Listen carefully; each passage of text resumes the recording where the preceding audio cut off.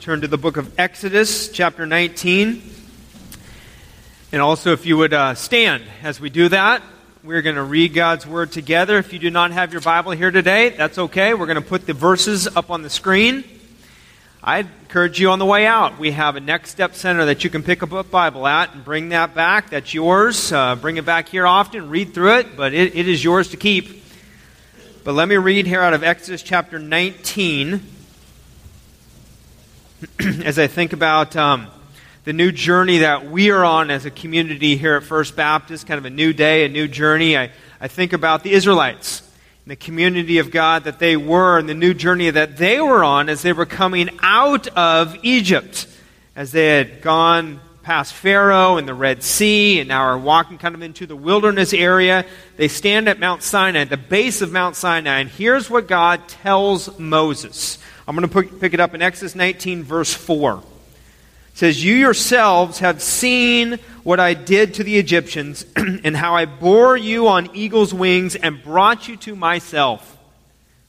Now therefore, if you will indeed obey my voice and keep my covenant, you shall be my treasured possession among all peoples, for all the earth is mine. And you shall be to me a kingdom of priests and a holy nation. These are the words that you shall speak to the people of Israel." It says in verse 7, "So Moses came and called the elders of the people and set before them all these words that the Lord had commanded him. And all the people answered together and said, 'All that the Lord has spoken, we will do.'" Now let me just pause for a moment there, because the picture here is of the elders who have now come, the leaders of the leaders. And so we have thousands of people coming before Moses. And they all answer to him. In fact, it's the last line up on the screen. "All that the Lord has spoken, we will do." So I want to hear us say that in unison as the people of God. Would you say that with me? The last line, go. "All that the elder has spoken, we will do." Say it one more time. "All that the Lord has spoken, we will do." That sounds good. In fact, I'd quit right now if we could do that. Right? Right? The people saying, "All that the Lord has spoken, we'll do." It goes on. It says, "And Moses reported the words of the people to the Lord. And the Lord said to Moses, 'Behold, I am coming to you in a thick cloud, that the people may hear when I speak with you, and may also believe you forever.' When Moses told the words of the people to the Lord said to Moses, 'Go to the people and consecrate them today and tomorrow, and let them wash their garments, and be ready for the third day. For on the third day the Lord will come down on Mount Sinai in the sight of all the people.'" Now jump over to verse 17 with me. "Then Moses brought the people out of the camp to meet God, and they took their stand at the foot of the mountain. Now Mount Sinai was wrapped in smoke, because the Lord had descended on it in fire. The smoke of it went up like the smoke of a kiln, and the whole mountain trembled greatly. And as the sound of the trumpet grew louder and louder, Moses spoke, and God answered him in thunder." Let's pray.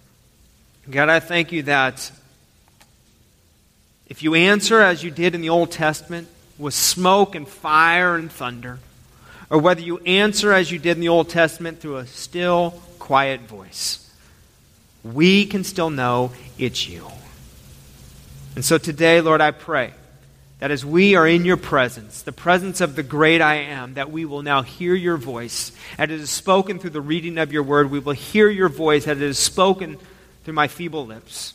Lord, but most of all, we will hear your voice as it is related to our hearts by your Holy Spirit. May we hear what you have to teach us today. We love you.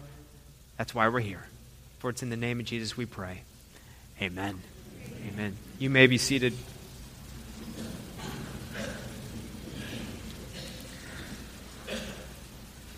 Let me kind of set the stage of the reading that I just read to you. The Israelites have gone out of the land of Egypt. They've left Pharaoh, gone to the Red Sea. They've marched to the Promised Land. There's nearly 2 million of them who are now at the base of this mountain, Mount Sinai. And this scene takes place about 50 or 60 days into their exodus out of the land of Egypt. And so Exodus 19 opens up with these people who are standing at the foot of this mountain called Mount Sinai. And the Bible says that Moses appeared before the Lord and spoke to him. And this begins a very intriguing encounter. Probably one of the most intriguing encounters that we face in the Old Testament of hearing from the Lord. And so if you have your outline, if you would take that out, and we're going to talk about expecting a God encounter. I'm just going to bring out a few principles into this reading that we can relate with us today. And so the first one is this. As we read this story, it comes at the beginning of it, is to remember God's faithfulness. Remember God's faithfulness to us. Again, as we are headed into this new day and this new territory of our First Baptist community, I pray that at the start of this new venture, that we remember how God has been so faithful to First Baptist and so faithful to us personally in the recent history. In fact, go to verse 4 again. Let me read that one in chapter 19, verse 4. Again, God tells Moses, "You yourselves have seen what I did to the Egyptians and how I bore you on eagle's wings and brought you to myself." Get a load of the word picture that's here. We know that as mother eagles push their baby eagles out of the eagle's nest, oftentimes teaching them to fly, they will fly underneath the eagle. They will be there for support. They will be there for encouragement. They will be there to catch, in fact, the eaglet as it maybe cannot fly at first. And so God is drawing upon this imagery here. He's saying, you've come out of Egypt. Remember what I did to the Egyptians. Remember how they were going through the Red Sea. Remember how they were drowned. Remember how I took care of you. Even in your slavery, I took care of you. And remember now where you are as you're heading into this new venture. I'm going to take care of you. Even as the eagle does it to its baby. The wind beneath my wings. I can hear a Bette Midler song coming right there, can't I? The wind beneath my wings.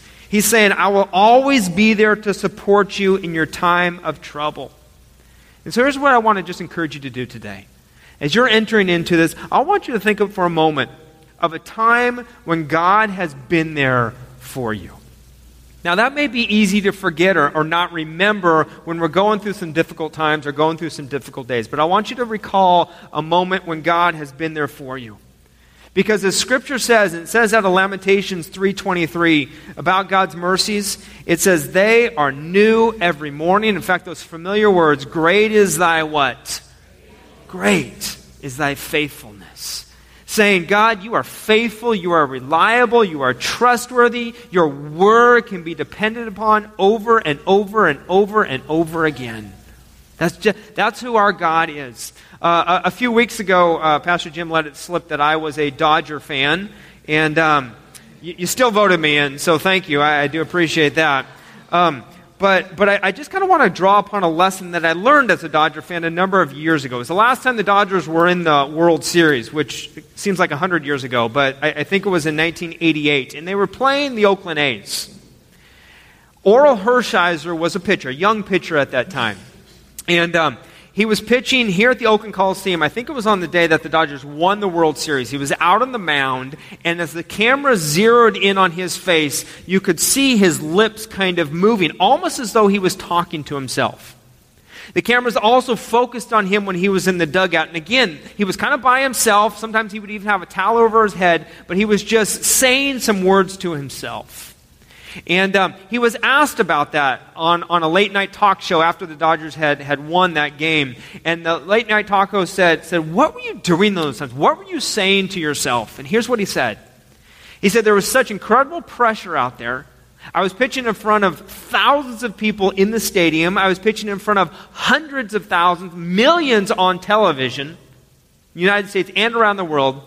He said, and the thing that brought me the most peace was to sing to myself some of the hymns that I had learned when I was a young child in my church. That's what he was doing. He was singing hymns to himself. And one of the hymns that he was singing to himself was, great is thy faithfulness. Great is thy faith. And he didn't care if he won. He didn't care if he lost. He just wanted a sense of God's presence in his life and to remember how God's presence can bring him to that place of just knowing, God, you are here right now and you are faithful no matter what happens to me right now. When I was going through the candidating experience, there were nights when I would just hum those words, even sing those words to myself as I was preparing for bed, just to remember and to recall, God, I don't know where you have my wife and I headed. I don't know if it's here or someplace else, but I know that you are faithful. Great is your faithfulness. This week, as you go through something, or even in the next weeks or months, remember those words. Great is your faithfulness. That God will be faithful as he is in the past, he will be in the future. And this is not just as individuals, but think about how faithful God has been to this church here at First Baptist Church. I mean, for 160 years, he has been faithful to First Baptist. So many people serving in the name of Jesus here at First Baptist at this ministry. Your tithes, your offerings, your gifts continuing to bless the ministry here at the church as well as the city, as well as around the world. I said we have 2 mission teams right now, about 50 people on the mission field. Some of them carrying project money to make a difference in Alaska and Mexico because of your faithfulness of how you have given. I think about the attendance that has continued to increase. I think about already this, in the last couple of months, 55 new people stepping up and saying, we want to be members here at First Baptist Church. 41 people saying, we want to be baptized and recognize that Jesus is my Lord and my Savior. I mean, that is a church where God is making things happen. He's bringing about change. He's changing people's lives one person at a time, and people saying, we're a part of this. We're in on this. God is so faithful. He changes lives. And so here's what I want you to do just for a moment. This is a little different. I want us just to pause, though, right in the middle of this message time, and remember a time when he has been faithful to you personally. It could have been something here at church. It could have been something in your life. It could have been a major life decision or just a little one. Write down, if you would, take a piece of paper on your outline, get a pen or a pencil, and just write in the margin. I'm going to give you about 20 or 30 seconds here. Just write yourself a note that reminds you of a situation that God has been faithful to you. Okay? Let's do that, just in the quietness of the sanctuary.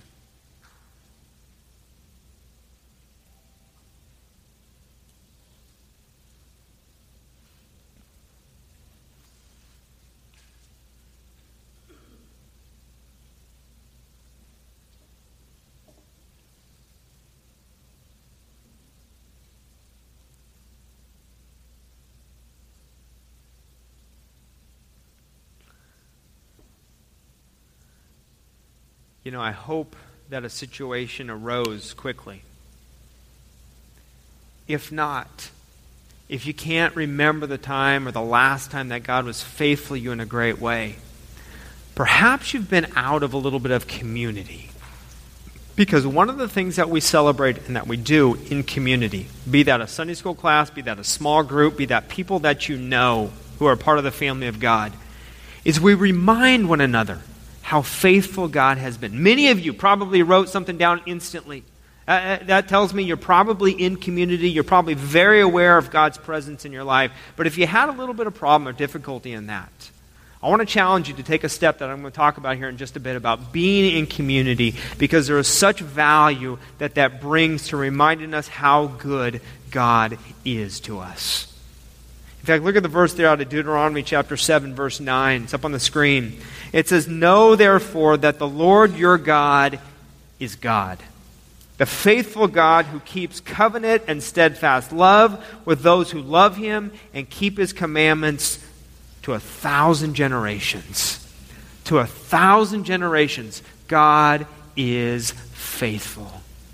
And I pray as we're embarking on a new journey that we will never forget how faithful God has been in the past, but how faithful he will continue to be in the future. And that's really the second point that I have there on the outline is this: celebrate your future.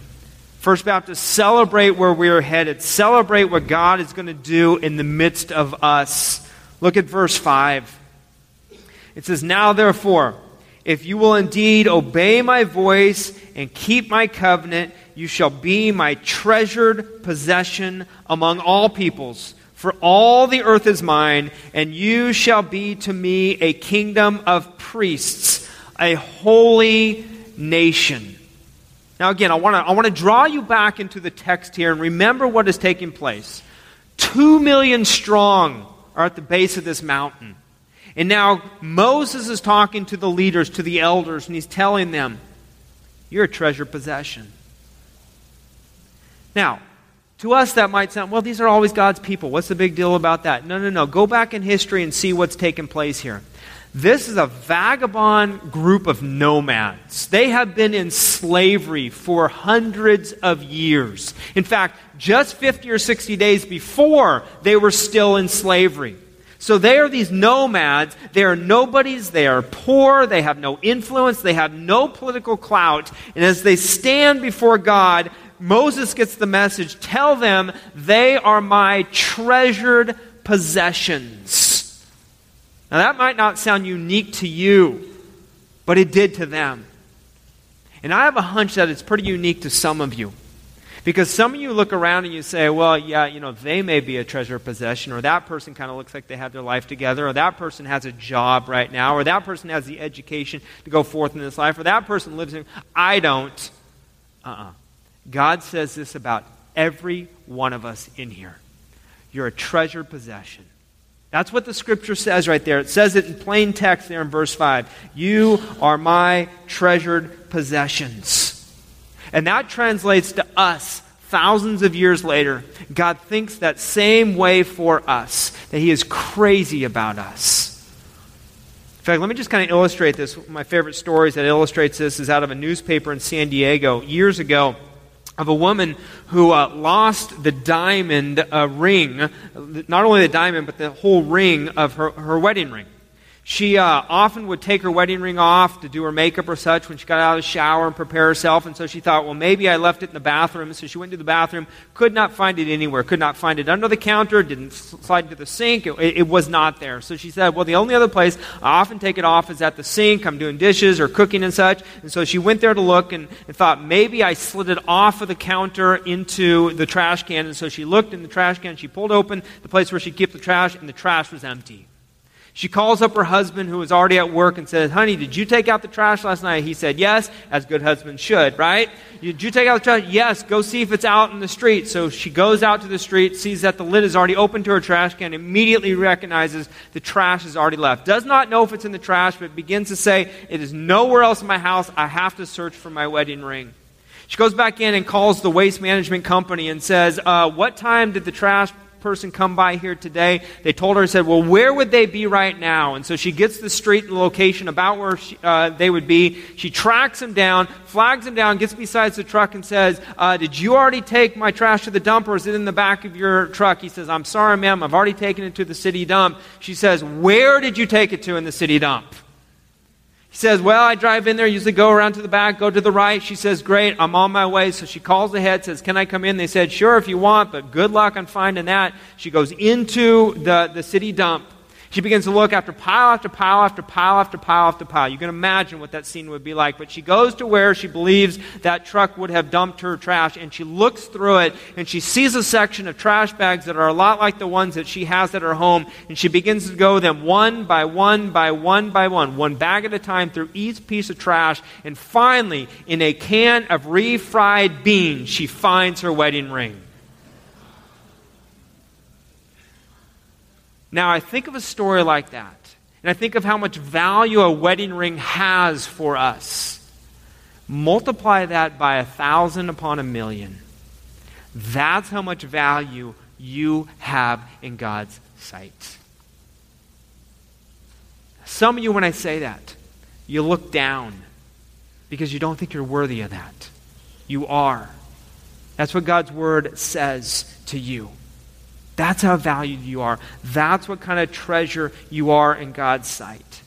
And if you are a believer in Jesus Christ, what He is calling you today is to become more like His Son Jesus. To work on your character so that your value stays the same. But His calling on your life is to become more like His Son. And if today you have not accepted Christ into your life, His call to you is to say, why not? Why not? Because I value you. You're lost, but I want to find you. That's why we do things like the National Back to Church Sunday. Because there are people in our community who need to be reminded how valuable they are. There are people who have even been in our church and in our community who need to be reminded. There are people in the world today who don't hear that message from any place else. And they need to know that they have value. They need to know that they are treasured by God. It goes on to say here that you are also a chosen priest. I think I have that down for one of the outlines. Yes, that God has called me to be a chosen priest. It doesn't just stop by saying, hey, you have some value, you're a treasured possession. It also says that you are chosen priests. And you need to realize that today. That is not just for someone who's in the clergy. That is not just for someone who goes to seminary. That was spoken to literally an entire nation in the Old Testament. You were slaves. No. You're my priests. You're my royal nation. In fact, this comes out strongly in the New Testament in 1 Peter chapter 2, verse 9. It says, you are a chosen race, a royal, you see the word there? A royal what? A royal priesthood, a holy nation, a people for his own possession, that you may proclaim the excellencies of him who called you out of darkness into his marvelous light. You have been called a priest by God. In fact, some of you don't believe that right now. So what I'm going to have you do is turn and look at someone next to you and say, you are a priest. All right? Can you say that to one another? You are a priest. You're a priest. You're a priest. All right, would you say this now with me? Would you say, I am a priest? Say it. I am a priest. That's what God has called you to. Whether you like it or not, if you've accepted Christ. Now, what does it mean to be a priest? I wrote this down in the box. What it means to be a priest is that you have direct access to God. Now you have direct access to God. We have a doctrine in the Baptist church that is called the doctrine of the priesthood of the believer. Meaning, if you are a believer in Jesus Christ, you are a priest. You no longer have to go to a priest. You don't have to confess your sins to a priest. You get to be a priest that has direct access to God. That's what God's word says about you. You can talk to him, he can talk to you. In fact, for probably 10 or 15 years now, we've had these little earphone pieces that are connected to your smartphones. Have you seen these? Like when people are driving in their car, and they just have this little earphone piece, and it has a microphone there, and they're talking. About 10 or 15 years ago, when I would see people talk in their car, I would think something was wrong, because no one else is in their car, but they're talking, right? And they're saying words, but nobody's in there. Well, you don't see the little earpiece that's in their ear. Well, we have the same type of thing. God talks directly to us. We can talk directly to him. As a priest, that's what you now get to do. You have direct access to God. I'll give you a second thing that's on that outline there, though. It's that you also represent God to people. You represent God to people. That's what the very word talks about, being a priest. A priest speaks on behalf of God. He represents God. In fact, do you realize this morning, if you are a Christ follower, you carry the reputation of God around with you. People look at your life. If they know you're a Christian, if they know you go to First Baptist, they look at your life and they said, well, that must be what God is like. They do. And we need to be people who don't judge others. We need to be people who represent God to anyone and everyone. We need to be people who are aware of that. We need to be people who are open to anyone. In fact, when we were looking at this National Back to Church Sunday, I came across another video that was pretty telling on what we need to do to be open, to be that representative to other people. Anyone and everyone, not just some people, but anyone and everyone. So I'm going to show you another video that just kind of reminds us of our responsibility as a priest. Take a look at this. The old saying goes, don't judge a book by its cover. And it's true. Don't look at that person who ends up next to you and say, that person is way too different from me. I could not invite him to my church. I can't have my friends see me bringing this guy in. We need to see others as Christ sees them, with a holy compassion for the lost. You know what?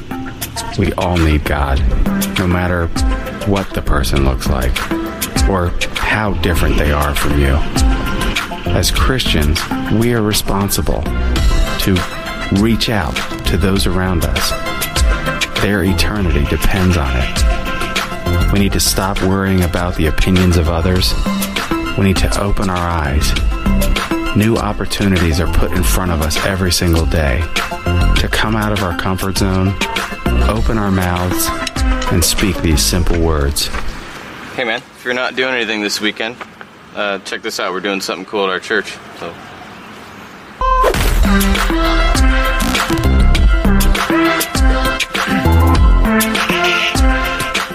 Gotcha, huh? All of us represent God to people.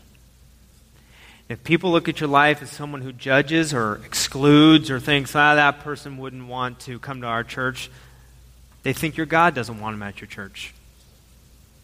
If you're angry and mean, use profanity at work, they think your God is angry and mean. But if you're loving, if you're caring, if you're compassionate, if you're patient with people, if you're forgiving, people then think that they know a God who they want to get to know and to meet. As a priest, you represent God to people. Let me give you one more. As a priest, you got to understand that you have also dedicated your life to serving God. You say, I didn't sign up for that. Well, yeah, you did. When you came to know Jesus Christ as Lord and Savior, you signed up to say, God, I am yours. It's not just about some, vocational choice. It is a calling. In fact, let me say it this way. Your strongest devotion should not be to your career, but it should be to your calling. Your strongest devotion shouldn't be to your profession, but it should be to know that you are a priest. It should be to your priesthood. And your strongest devotion shouldn't even be to your family. It should be to your Father, your Heavenly Father. To say, God, what do you have for me? How do you want me to serve? How do I need to be faithful to you? Our job is to stay faithful and serve God as priests in our lives. And I know sometimes that can be exhilarating. Sometimes that can be so exciting. Sometimes that can be victorious and you feel great with what you're doing. Other times it can be hard. It can be lonely. In fact, you can be misunderstood many times. But if you're faithful to Him, He will be faithful back to you. When I was going through the Candidating experience, it was actually even before when I knew that Pastor Jim was leaving and I was exploring what God wanted me to do with being a senior pastor. And the next step in that, I had read some books on becoming a senior pastor and just some of the differences and even starting a brand new ministry and what it would be like in those opening days and years or so. And Lyle Schaller, he wrote some great books on this, and I read it about, and I highlighted and dog-eared a page of what it would be like as I stepped into a new ministry. And here's what he said. Here was his advice. He said, brace yourself, honor the past, be yourself, and do what's right. I thought, good advice. I'll do all those. And then he said this. He said, the first year may feel unfair, but then it will get better. I thought, okay, you know what? New year, 1 year, we can stick that out. I went back and I read that after I was voted in as the pastor here, and it didn't say the first year may be unfair. It said the first years may be unfair. But you know what? We all can feel that sometimes. And we all will experience those days where we may be understood, or maybe we'll be lonely, or it'll be hard, but we do it together. And the more we come together and say, hey, are we making a difference? Are we being priests in our community? The more we'll gain that encouragement and remember how faithful God is. And so let me get to the next point, and that is this, on the back page. That the story also talks about committing with the community. Doing it together. God challenged an entire nation to obey Him and follow Him wholeheartedly. And the people responded back to God. Look at what it says in verse 8. It says, and the people answered together and said, all that the Lord has spoken we will do.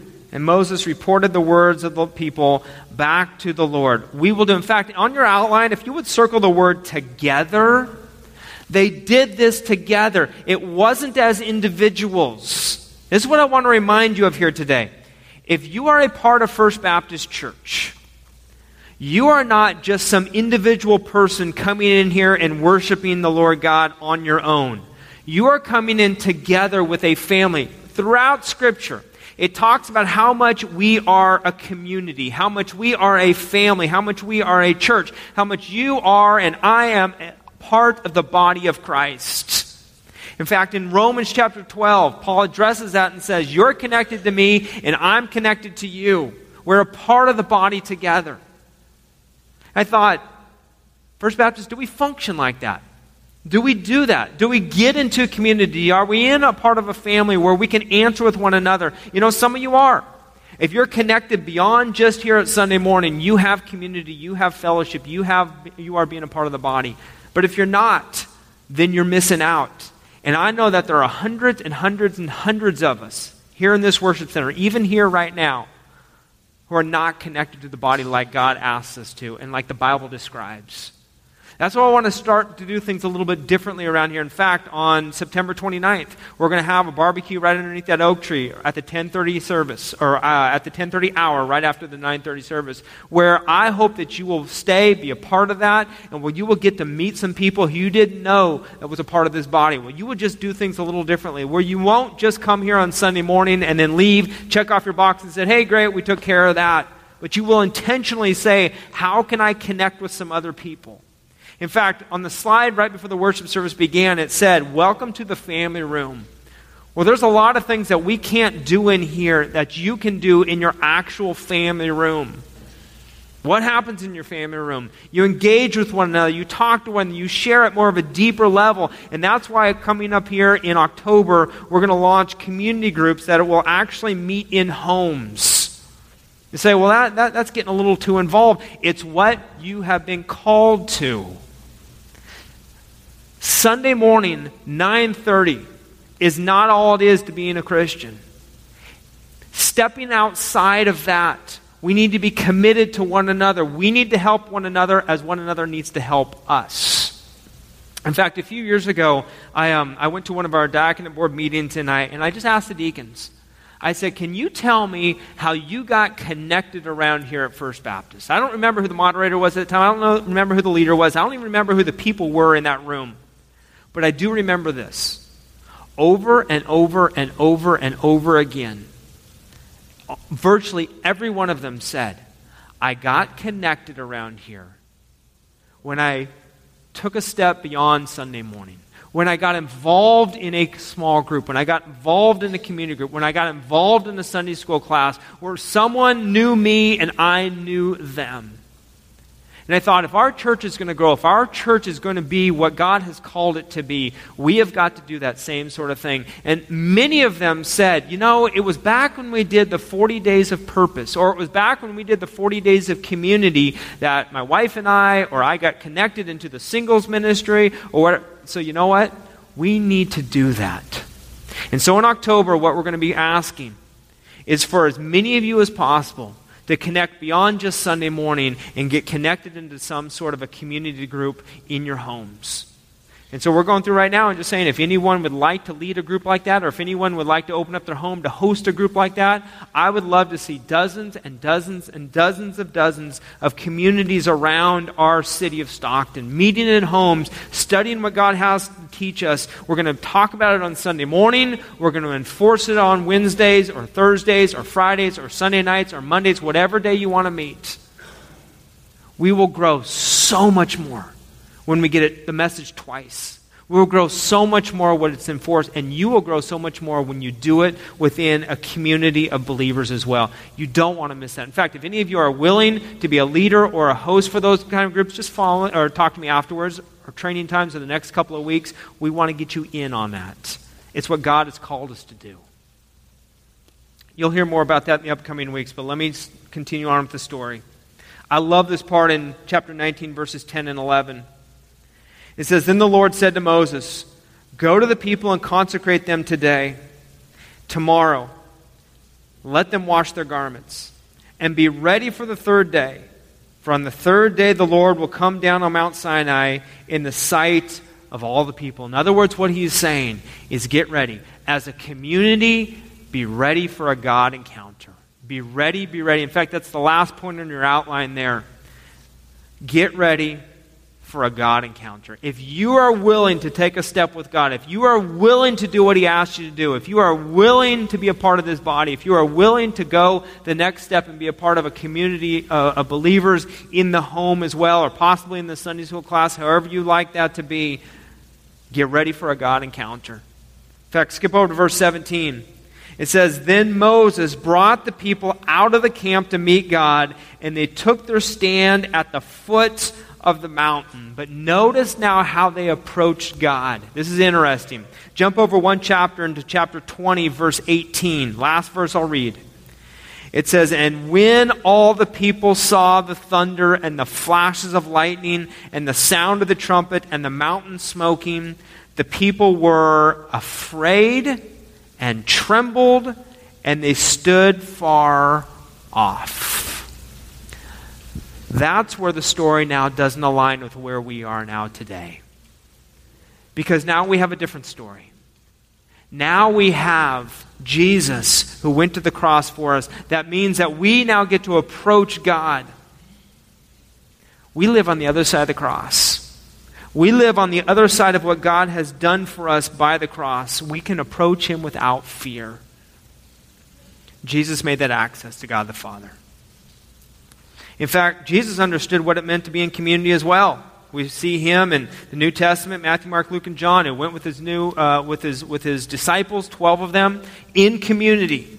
He gathered together with them on the day before he was crucified and said, Let's break bread together. He said, I want you to drink of this as well.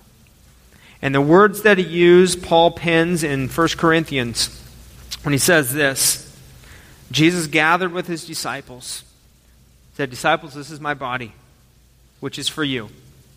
Do this in remembrance of me. In the same way, he says, This cup is the new covenant in my blood. Do this, for as often as you drink, do this in remembrance of me. Jesus understood what it was to be in community. Jesus modeled for his disciples what that was like. And so today, as we come, I just want to encourage you to remember God's faithfulness. And to remember now you have direct access to him. You are his priest. Even as you take this offer, this communion tray, and pass it one to another, remember that's how God allows us to serve one another, doing that as a body and as a family. For you to partake of this, you do not have to be a member here at First Baptist, but you do have to be a part of the community. You do have to be a part of the fellowship that says, yes, I believe in Jesus as Lord and Savior. And if you are, take some moments before it comes. Prepare your heart. Consecrate it as the Scripture says. Admit things that maybe get in the way of you and God. And then take it with bold confidence. Great confidence to know that Jesus going to the cross has done this for you.